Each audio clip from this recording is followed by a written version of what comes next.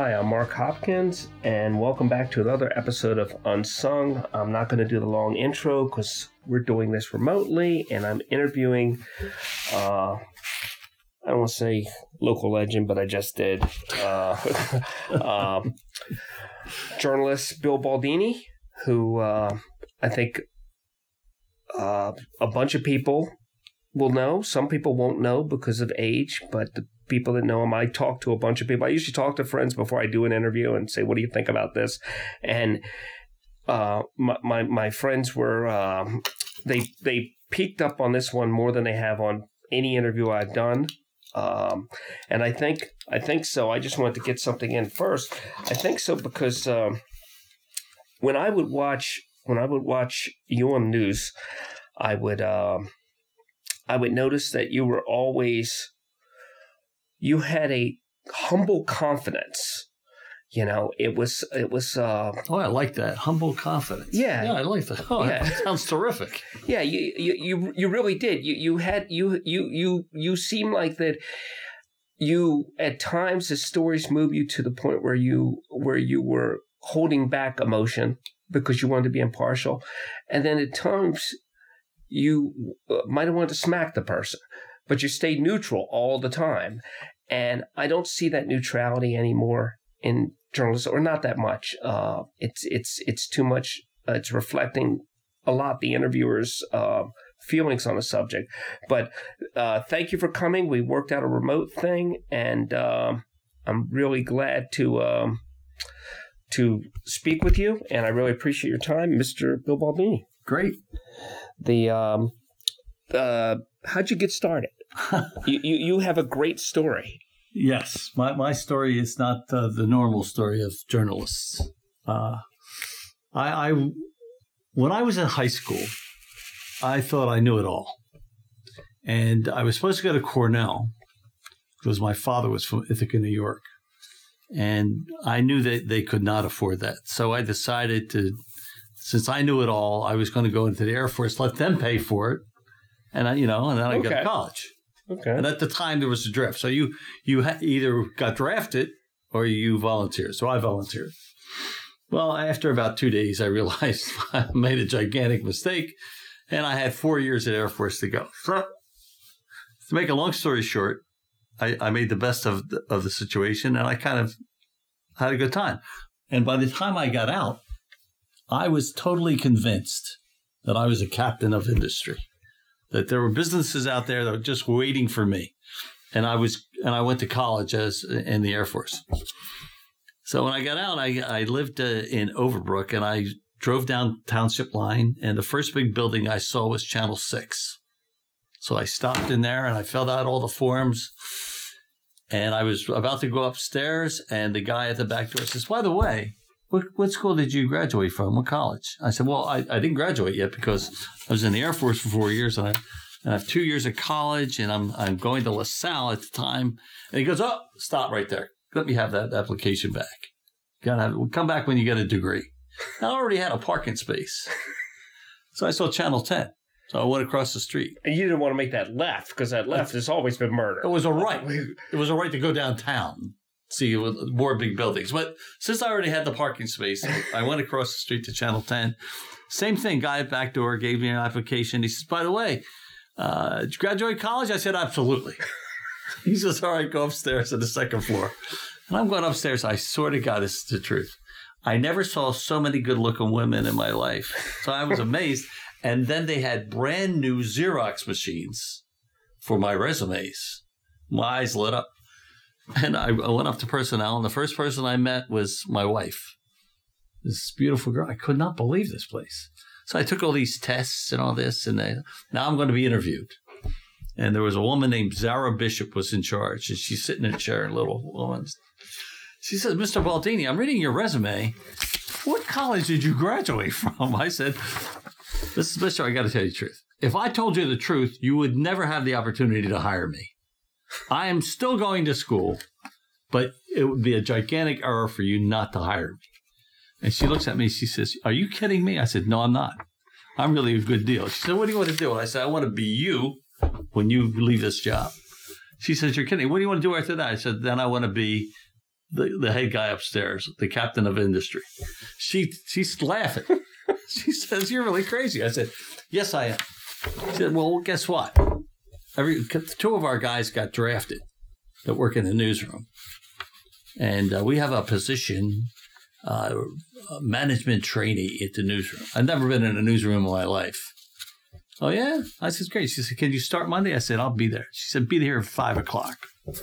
5 a.m. I show up, my best suit. Nobody talks to me for 4 hours. Nobody. Then this big goofy guy comes in. He's got his fingers like a pyramid, shaped like a pyramid, and he's whistling. He's going, and I'm thinking, look at this big doofus. Who the hell is he? And he walks over to me and he says, "Are you the new copy boy?" I said, "No, I'm not." He says, "You sure?" I said, "Yeah, what's your name?" I said, "Baldini." He says, "You're a new copy boy." I said, No, I'm the management trainee." He said, "You better come into my office." So you got to imagine this. For 4 years, people are telling me I'm no longer a boy. The first thing I hear in civilian life is boy. Yeah. I don't want to hear boy.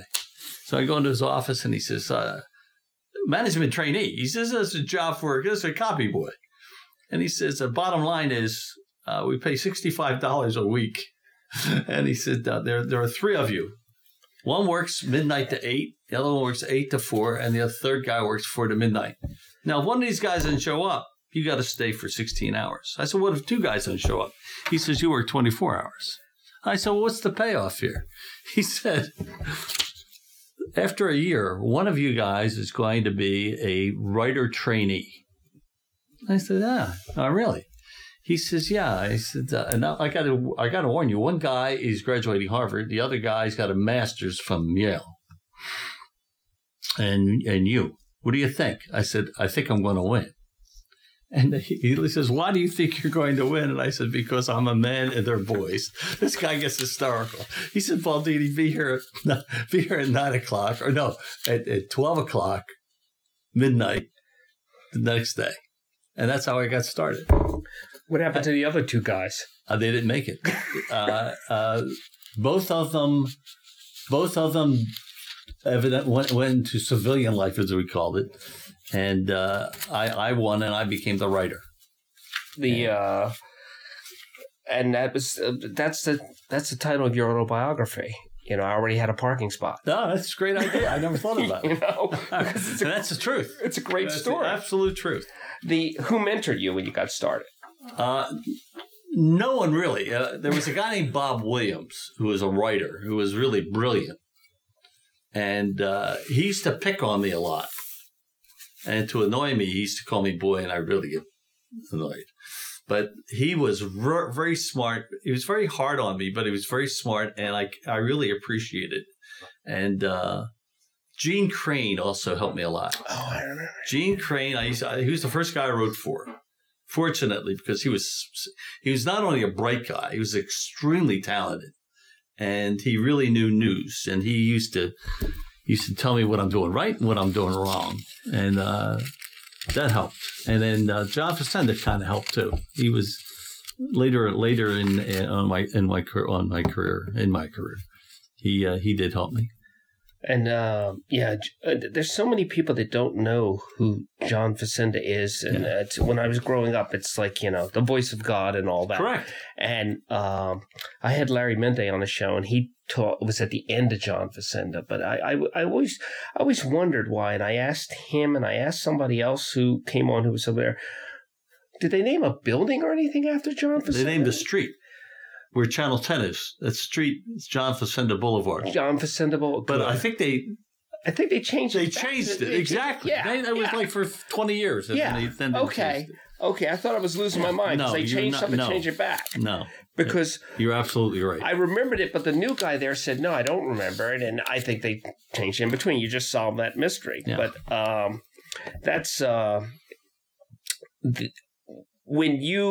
what's the first lesson you remember learning when you got started in journalism? The first thing I learned? Yeah.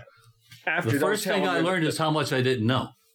Okay. That was a great learning experience. And I think that's a major problem today because I think a lot of people never learn that lesson. Yeah, well, I learned it. I learned it when I joined the Air Force. I learned, I wasn't nearly as smart as I thought I was. I knew nothing. And the second thing was when I became a journalist, I realized, geez, I really don't know anything about this. So it was a tough learning curve. What was good about the job? It was fun. To me, it was a challenge. I always could write. And that's how I started as a writer. Back in those days, see, you had to work on the assignment desk. You had to be a writer. You had to become a producer. And only then did you become a reporter. Now they christen you like a knight. I christen you a reporter. And it's all of a sudden, you're a reporter. Not back in those days, that didn't happen at all, ever. What would you do if you didn't do that? In an alternate world, what is Bill Baldini doing? I always wanted to be a fighter pilot. The strange thing is I was in the Air Force for 4 years. They never let me touch an airplane. In the civilian life, I flew with the Blue Angels, I flew with the Canadian Snowbirds, and I flew with the Thunderbirds. I even had my name on the side of one of the jets. Oh. It was a blast. I loved it. So you did more flying as a journalist way more. Than you did in way more. I used to fly Force. Every day in a helicopter. We used to fly. We had our own helicopter and fly almost every day. It got to a point where I used to tell that pilot to put the other stick in the training stick. I would not go in there without it. And he would fly and then I'd fly.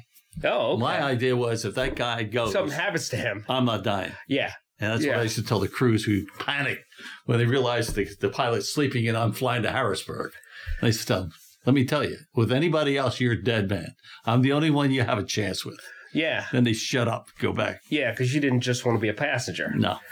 No, I get that, especially in a helicopter. Helicopter, you feel the laws of physics all around you. You're not gonna glide in. Yeah. Yeah. There's nothing soft about it if it goes wrong. That's correct. The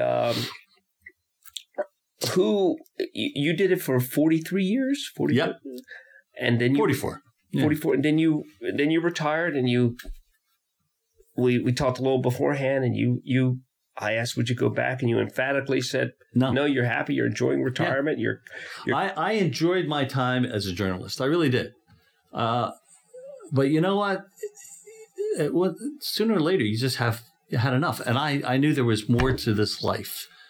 And there is. I wanted to travel, and I have. And I wanted to spend a lot of time with my family, my grandchildren. I wanted them to know exactly who I am.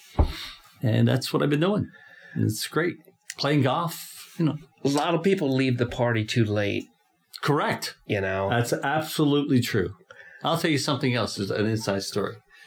Too many people decide who they are by what they do.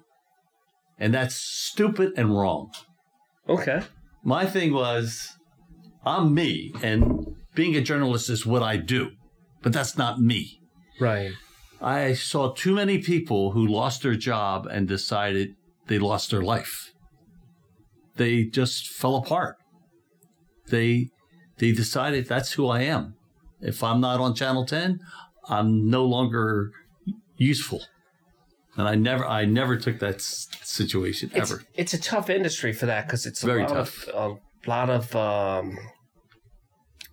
don't want to say popularity and vanity, but yeah, it's a lot of it. That's a driving factor. Correct. And it's far worse now. It's nothing like it was. It's changed dramatically enough for the better. Yeah, it's because I've talked to people that they have to go through these meetings, and they're competing against people who are doing blogging and stuff that don't have any culpability for what they say or what they do. Correct.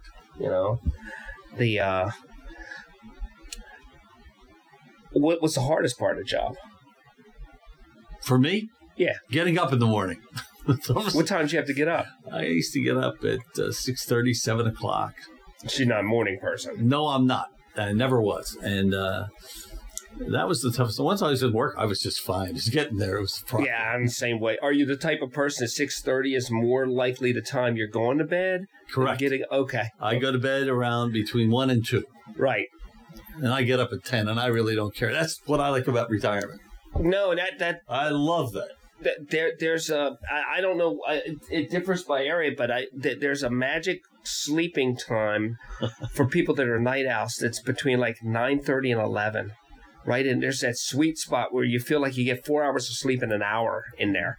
It's a really nice spot. What do you think made you excel at the job? I think I can actually remember when. I was still writing for Gene Crane in the morning, and I think I was doing the 7 a.m. news or something like that. And you always try to emulate the people that you respected in the business. And one day, it was near Thanksgiving, and there was very little going on in the wire services, and I still had to write a half hour. And I decided that there just wasn't anything going on, so I just decided to be me. And on Thanksgiving Day, I was thinking about all those people who weren't home for all the various reasons you wouldn't be home. You had to work, like the cops and the firemen and all those people who were overseas in the military. And I wrote this dissertation about how lucky we were to be home and enjoying our families on Thanksgiving when all these other people weren't around. And I remember Gene Crane had the script, and he's reading it, and he says, "Who the hell wrote this?" I says, "Me." He says, "Bill, do you really write this? Not on the wire, sir?" I says, "Yeah, that was me." And he goes, "You're getting it. This," and he said, "This is really good." And I remember right there, I decided, I'm not going to try to emulate you or anybody else. I'm just going to be me. And even when I started on the air, everybody wanted to be Walter Cronkite. Right. Guess what? I can't be Walter Cronkite. I'm not. He's Walter Cronkite. Yeah, and he's a different guy. He's way, way, way over my head. And after a while, I just decided, hey, look, when I go out there, I'm just going to be me. And if you don't like it, that's fine. If you like it, that's great. But I can't be anybody else. And once I decided, I made that mindset choice, I enjoyed it. It was easy. What year did you retire? 2000, the last day of 2006. Yeah. In the time you were there, how did you see, and it's done a quantum leap even since, how did you see technology change? Oh, man, it's night and day. When I first started, none of us knew what we're doing. Well, you talked about having to produce the story, write the story, report the story, edit the story. Correct. You had to be all those things before you became a reporter. Like, you were a full-time writer for at least a year. You had to be copy boy for at least a year. You had to be a full-time writer for at least a year. You had to be a producer of the news for at least a year. You had to be on the assignment desk for at least a year. So you had to get your 10,000 hours. Oh, man. You had to produce a show, and after that, they said, okay, now you can become a reporter. That's how it was. Right. I mean, you really went through everybody's job. So when you were on the street, you knew everybody's job inside. Well, do you have any favorite interviews that you did? Oh, man. I did so many. I did so many crazy people. I loved people like Willie Sutton. You know, I asked him, "Did you really say you robbed banks because that's where the money was?" He said, "Yeah, I did." I said, "Really?" He said, "Yeah." I said, "How come you were brilliant?" The guy was brilliant. I mean, the way he broke out of jail and never hurt anybody, ever. I said, "Do you ever think you spent most of your life in jail? You ever think if I ever used my brains for something good, I could have been a rich guy?" He goes, "Yeah, but it wasn't nearly as exciting." I'm sitting there thinking, this guy is crazy. But I did enjoy him. There were just a lot of people. Frank Rizzo? Frank Rizzo was the best interview around. He was incredible. You never had any idea what this guy was going to say. You can ask him about the weather, and he'd come off about invading Cuba and winning. Yeah, with the Philadelphia. He was the best interview in the United States. But he seemed to respect you. He seemed to like you. Frank Rizzo and I had a very strange relationship because in the beginning, he didn't like me at all. Because Rizzo looked at life and people one way, black and white. Right. If he liked you, he loved you. If he didn't like you, he hated you.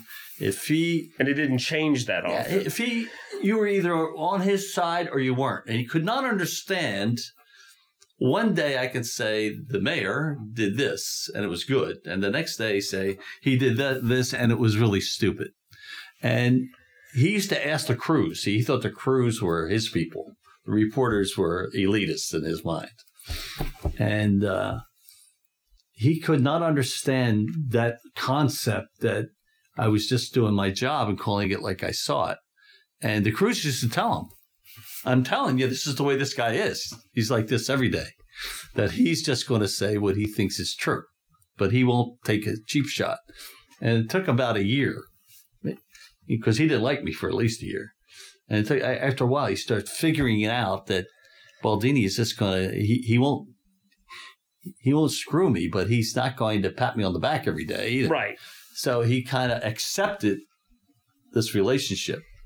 There was a lot of people that he never seemed to warm up to at all in the media. And at least I remember seeing interviews, and I remember watching my father watch interviews, and it was even then, it was reporters you trusted and reporters you didn't trust as much or thought were competent and informative. And I remember that he always leaned into your interviews, when you were talking about something.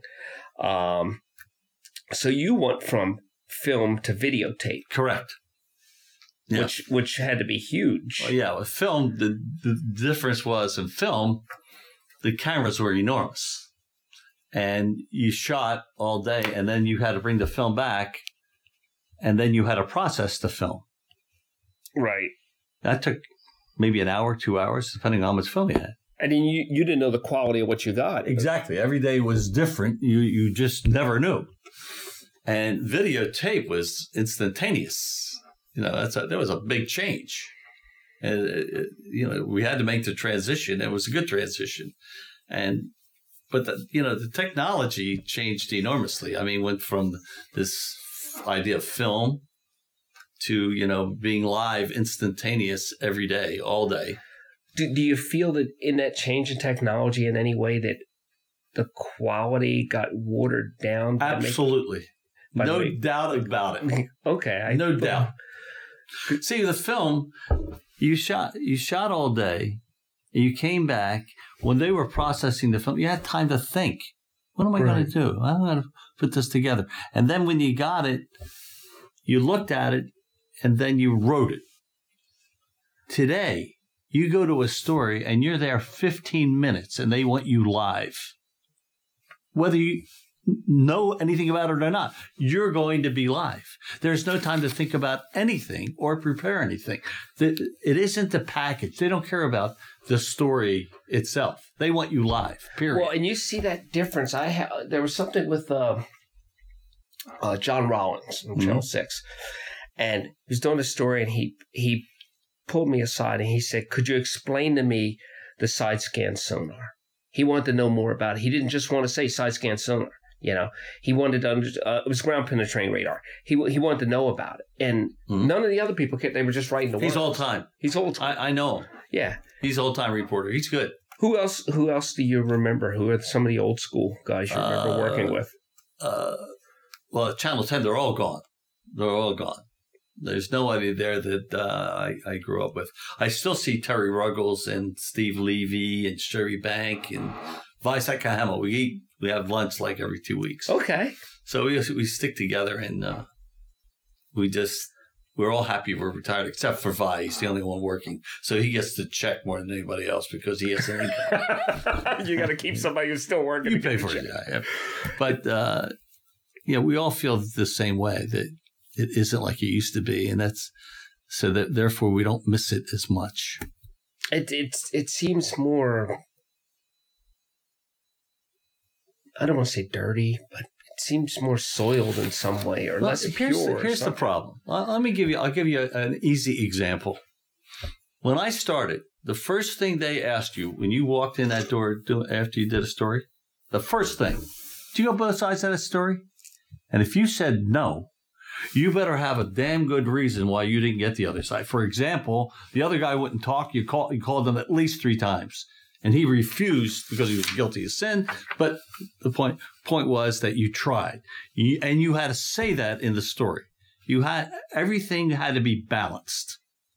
You left your prejudice, any prejudice you had, you left it at the door. You left your political feelings at the door. Today, you do nobody asks you anything. They don't ask you to go both sides. They don't really care. The other thing was ethics were a big part of your job. They had meetings. They sent you to school. They had a what they called a blue book. It was very thick, 2 inches thick. And I'll give you an example of how critical they were. A guy named Bill Stewart, who was really an extremely good reporter, went to the network, and he got killed on the air in Nigeria. On the air, he got killed. Bill Stewart was an extremely good reporter, but when he was at Channel 10, he was doing a story on firefighters.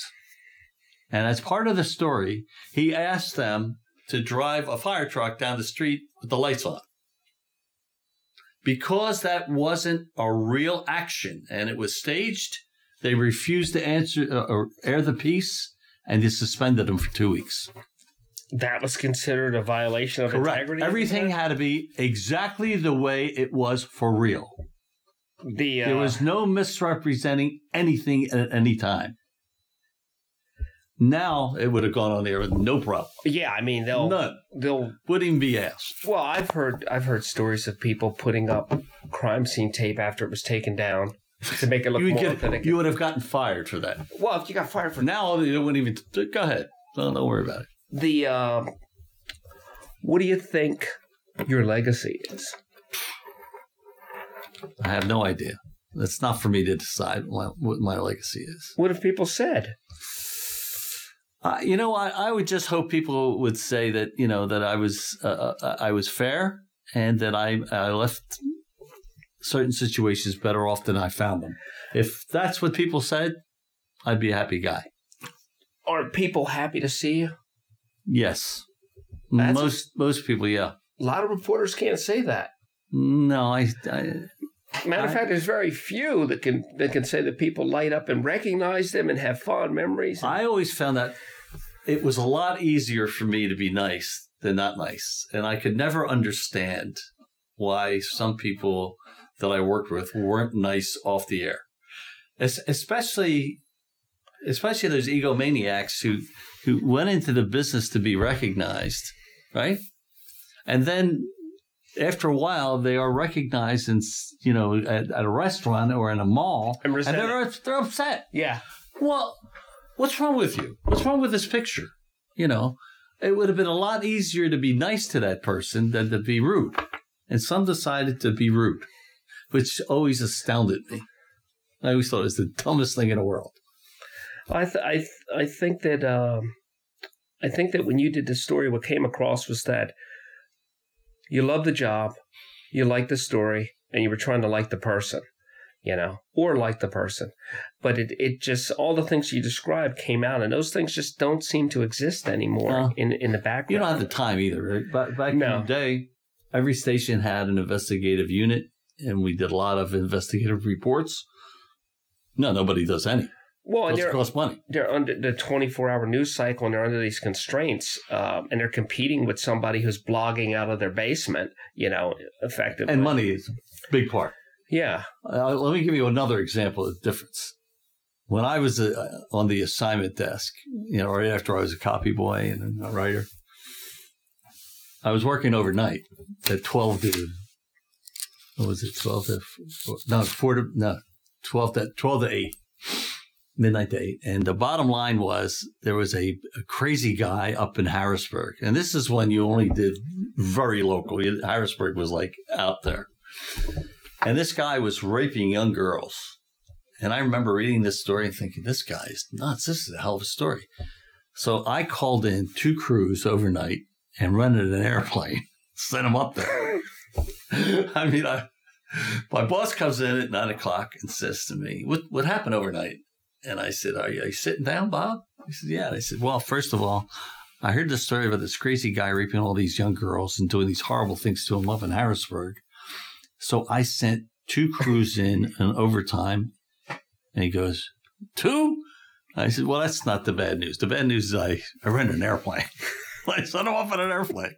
This guy almost flew out of his chair. And then he thought about it. And he looks at me and he says, I want you to remember this.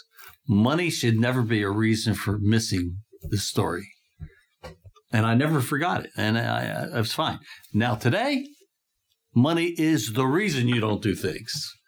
If it costs money, you're not going to do them. If an investigative report is not going to happen because it costs money, you are not going to send a crew to someplace other than the local area because it costs money.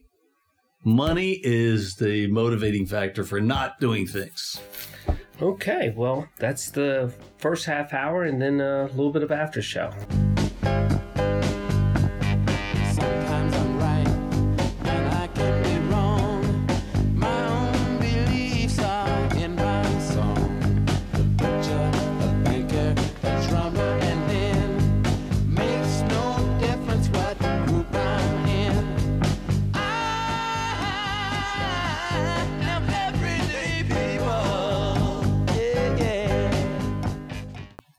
I did not say the word Pennhurst. And that was my goal. And I do want to talk about Pennhurst, but I wanted to hear a half hour of you without Pennhurst. All right.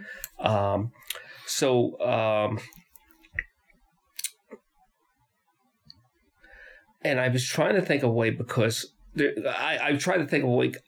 I told you how I got involved with Pennhurst and went up there, and then I backtracked to where you were, and I got the and I watch the documentaries, and it just I can't even watch them anymore after the first time because they bothered me so much.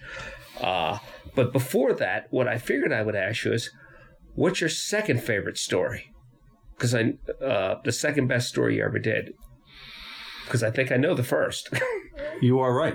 I always tell people, I said, it's like being a rookie baseball player, and your first year you're in the World Series and you're at the bottom of the ninth and you're losing by 3 runs. And you hit a grand slam home run to win the World Series. And you had been working 20 days at that point or something like that? How long had you been there? Oh, no. I was 26.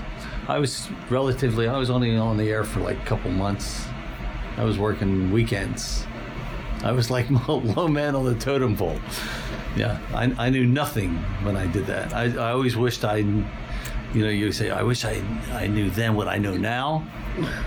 But it ended up okay, but it was a very difficult ordeal. Did that mold the reporter you became? I think so. I never forgot it. I never, like I said, you hit the grand slam at the bottom of the ninth in the World Series and you just have a long career. You never get that opportunity again. Well, it seems like a lot of things that happened with you were these random things that you made happen. You parked one place. You decided to go across the street. You walked in the door. You misrepresented yourself to get upstairs. You met your wife. Correct. You did all these different things. And then I they talk about a champion for people with mental disabilities, and I've always had a problem because I feel that we have all these different. We have women, minorities, gender issues, and everybody's clamoring for the top and attention. I feel like we've always stepped on the back of the mentally disabled. Oh yeah. And lately... They had no lobby. They had nobody because it's not attractive at all. Correct. And then recently I felt that not as bad as the mentally disabled because they do get a little bit of attention. But ageism gets no attention. Ageism and the mentally disabled are at the bottom of the spiral. Everybody's standing on their back saying, why can't I be top of the pyramid? And they've been doing it for years. And they've been jockeying for the number 1, number 2 position. But... they talked about a champion, for this, and you said in an interview that, a champion. Have you ever thought you might have been that champion? I think I always thought of myself as being in the right place at the right time. It just hit my sensibilities to no end. I mean, I never saw anything like that. I remember when I first heard about it, I didn't believe them. I thought these people are lying to me. But one of the things I've noticed is that people that are, and I don't use this word, the name of the show is Unsung, not Unsung Heroes. The word heroes is overused. It's been watered down and devalued, I think. I agree with you. But one of the things about people that, and I'll use the word champion instead of hero. The people who are that thing don't know it. They don't know it. Maybe you just don't know it. Because you knocked over dominoes that started a change that's happening to this day. But I want to make another point, though. To your point. Okay. The real unsung people in Pennhurst. The unsung, yeah. They were those 2 attendants who took care of 80 babies who were mentally disabled. 80. 80. I had 2 kids. That was a problem. They had 80. They went to work every day and did it. I never blamed the people who worked there. The people who worked there were unsung. They got paid nothing, and they did unbelievable work. And without them, I would have never done the story. They helped me. Every day they helped me. Well, and that was one of the things that really came across, was that you weren't trying to vilify them. No, they were not the villains. The villains, the real villain was everybody. It was the state. It was me. It was you. All of us. It was, we just didn't know and we didn't care. But now that we knew, we had a responsibility. And that was my whole thing, that no one knew this was going on. But now we know, and now we must change the system. And we did. And isn't that still the most watched thing that network did? It was nothing got that kind of response ever at Channel 10. To this day. To this day. People went crazy. And that was the thing that was different back then. We talked about this a little bit, is that you didn't take a side. And you could see in that one that clearly you had a side. There was only one side. Correct. There was only one side. There was only one. You're absolutely right. There was only one side. This is so wrong. There's nobody that's pro putting more kids in. There was no justification whatsoever. Right. And everybody knew it. And then it just got exploited. I think in some ways it continues to be exploited. The grounds to a degree, and they're working on that. And we've had them on the show because it did. I didn't find out about your documentary until I've been up there for a while, and it bothered me beforehand. And I thought I had a sense of it and everything. And I talked to some former people that worked there and stuff, and found a bunch of case files. And then I found your documentary. And I was like, oh my God, because you could paint a picture. Because one of the things that you talk about that TV still hasn't been able to do, thankfully, I guess, is the smell. That's correct. And there was a hint of that smell that was there still. I don't know how those people did it every day. I don't know how they went to work every day and put up with it. And, there was no one on their side. No one. No one was helping them. No one was funding them. It was just do whatever you can do. That's fine. But have you ever considered the possibility that had Bill Baldini been Captain Baldini, a fighter pilot, that Pennhurst might still be open? I did think of that. And, somebody may have done a story later on somewhere, but the thing that I'm happy about, and I'm proud of that we did it when we did it, and it did change. It did make a difference. Have you had other stories where you've seen the cause and effect like that? Oh yeah. I used to do a thing called On Your Side, and it was the only type of program like that on the air anywhere where I would literally take a side of someone who's getting screwed by the government or a business. Somebody just couldn't fight City Hall, and I got sued a lot. I did. I got sued left and right. I was in court all the time, and we never lost. Never. And at that time, and I was really proud that was CBS, and CBS took the attitude, we'll go to court for $1. And they made that point, and they did. They backed me to the hilt. I mean, I had great lawyers. It was really wonderful. As long as you were right, you had no problem. Being right mattered. It doesn't matter as much anymore. Correct. Being quick matters more than being right. Correct. Being right doesn't matter like it used to. No, it doesn't. And people don't even hear it when you're right. Let me tell you something about Walter Cronkite that I loved. Okay. I loved Walter Cronkite because I thought he was so professional. And I never knew where he stood on a story till he retired. And after he retired, I found out he was a flaming liberal. I started laughing. I said, but I love the guy because he was right down the middle. Right. You never knew how he really felt about that story. And that was his job. Here are the facts, and you people decide what you want to think about it. And that's the way I thought it should be. You know, show both sides of the story and say to the viewer. And that's the way the network was. You decide how you feel about it. Was there ever a story or a topic other than Pennhurst that you felt that you may have let your personal emotion leak out a little? Yeah, but it had to do with children, or it was something that was nobody's going to argue with. Yeah, there's no middle ground. No, politics, no way. Man, I stood in that middle, and both sides hated me, and I used to take great glee in that when both sides got mad at me.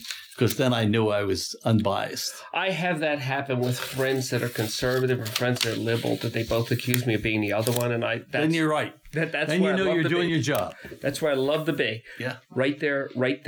And it's. I remember stories where people would love to see you coming, and then I remember you were kind of like the beginning of the thing with where they would make the joke about seeing Mike Wallace show up at your office and how you knew you were going to have a bad day. I saw some of that from you. When I was doing On Your Side, that's exactly the way they felt. That was before 60 Minutes. It was. They felt exactly like that. They said, holy smokes, Baldini's here. Uh-oh, we're in trouble. And I used to say, not unless you did something wrong. And you actually, through your domino effect, you indirectly got Geraldo Rivera started. I don't know if you want to take credit for that or not, but no, that is absolutely correct. After we did Pennhurst, the reaction was so unbelievable that CBS owned 5 stations around the country: Los Angeles, Chicago, New York, Philadelphia. And the bottom line was they sent our series out to each one of them and said, we want you to watch this, and we want you to find one of these places in your area and do a story on it. And that's what happened in New York. Channel 2, some Geraldo Rivera got the story, and he went to a place called Woodside.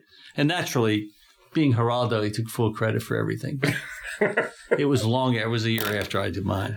Did you? And he did it the exact same way as I did, by the way. That's interesting. Yeah, that's interesting.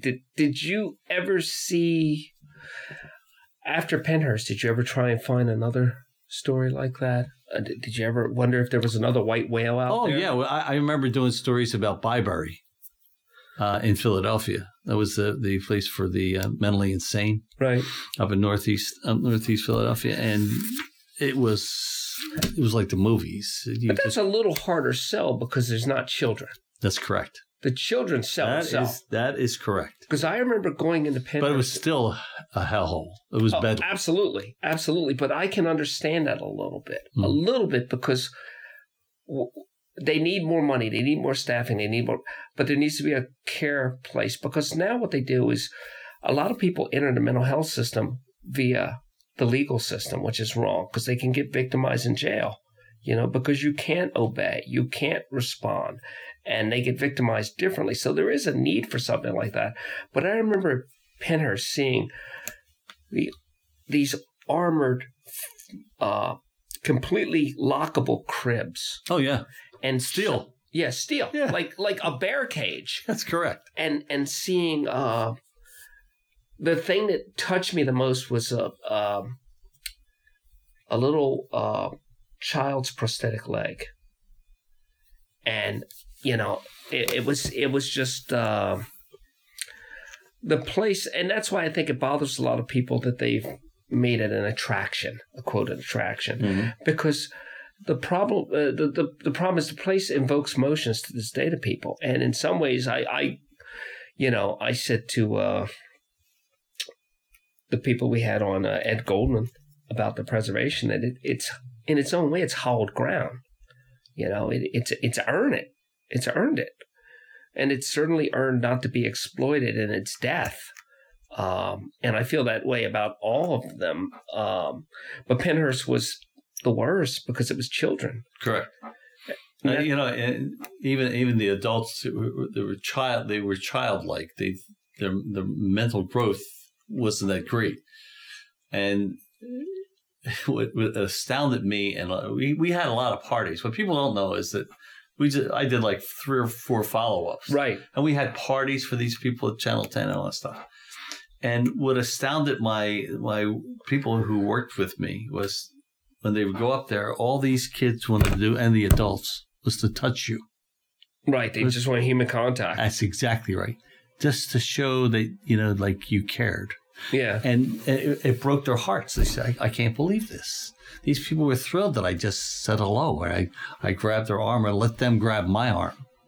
And I said, that's what every day for them is like. There's no one there. No one cares. And they just love that attention. And I just feel like there's the people with those conditions are, because it's not attractive, they're so low on the social food chain to get the attention. Even today, even despite all the good work that's been done, which without it wouldn't get anywhere. But I feel like, somebody had said to me with missing people, and I'll use the same example with people with mental disabilities. And forgive me because I never know which term to use on a given day because every term becomes... Correct. Don't worry about it with me. Yeah, you don't have to be politically correct with me. And when we look for missing people, lots of times I've had people say, there's more of a system in place to find a lost dog. Oh, yeah. Or to help a lost animal. Correct. And I feel that way about people with mental disabilities. One of my pet peeves. That if we do a story on some cat or some dog that's in trouble, we'll get an unbelievable response. You change the names and put a child in there, and the response is not nearly as great. And that always bothers me. I mean, I love animals, don't get me wrong, but I love people more. Right. They're more important. And people have to be around to take care of animals. Correct. And I'm the same way. And people say, you don't like animals. I love animals. No. I have a dog. I love them. Sure. But it's, and then, I jokingly said to somebody, what if we gave everybody a dog or a cat? At least we could up the love a little bit, Because one of my friends said, if I go missing, I better take a puppy and a baby because nobody's going to look for me. Correct. That's right. He's right. And that's just, it seems like our priorities, we're more comfortable with that. And I think that the problem with... I think it's because people believe that animals are helpless. See, helpless, innocent, they have no bias, but... they're helpless, I got to help them. But people they think that people have a choice, and they don't have a choice all the time. No, and that's an example of a place where people don't have a choice. I mean, and the fact that when people would get better, I remember seeing paperwork, and they would keep people there because they were effectively indentured servants. If you were too good, you were kept. Absolutely correct. That's right. It was free labor. You'll never get out. You'll never get out. That's correct. If you're too bad, you're there. If you're too good, you're there. You're there. That's right. Free labor. That's exactly what it was. And that went on for decades. Mm-hmm. That went on for decades. And all these parents that had back in the 30s and 40s and 50s and even the early 60s, when they had a mentally retarded child, and the doctor says, there's nothing you can do. You would be wise in putting your child in Pennhurst. It's a great place. What do you know about Pennhurst? You never heard of it. You didn't know where it was, and you never knew what was going on. And they encouraged you to abandon your child because there wasn't much you can do. Somebody who you trusted. And then later on, they found out there's a lot you could do. And, you know, how about the guilt trips those people will put on? And it wasn't their fault. They didn't know they had a choice. It was just horrible. I talked to so many of these people who had guilt feelings, and I said, it's not your fault. No, everybody was trying to work with them. Whatever we do is medieval in 50 or 100 years, you know, except for dentistry, which doesn't seem to change. Everything else is medieval. The terms we use, the way we treat each other, you know, but that model hasn't changed as much as it should, and we haven't. It's not something that people chose, and that's why. And I've done shows on the opioid addiction, which used to be just a drug problem, and now it's a disease. It's been escalated so it's more palatable. But the difference is there are components of that are a choice. Nobody chose that. Nobody chose to be disabled in that way. Correct. You know. Anything you want to add? No, I'm enjoying this. I've really enjoyed it. Yeah.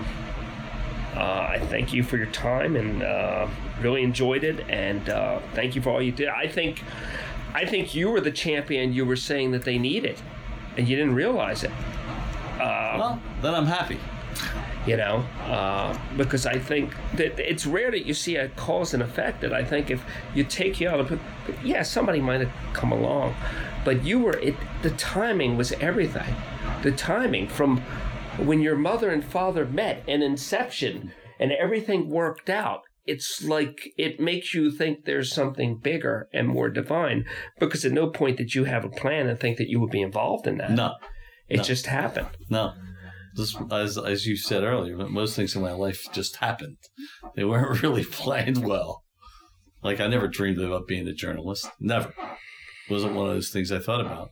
What a great life. Yeah, I did. I had a wonderful life. I look back and I have no regrets. And, you know, I'm very fortunate. I have, you know, 2 great kids and a great wife. And great grandkids. Great grandkids. I'm really enjoying it. Well, thank you very much. My pleasure, Mark. Take care.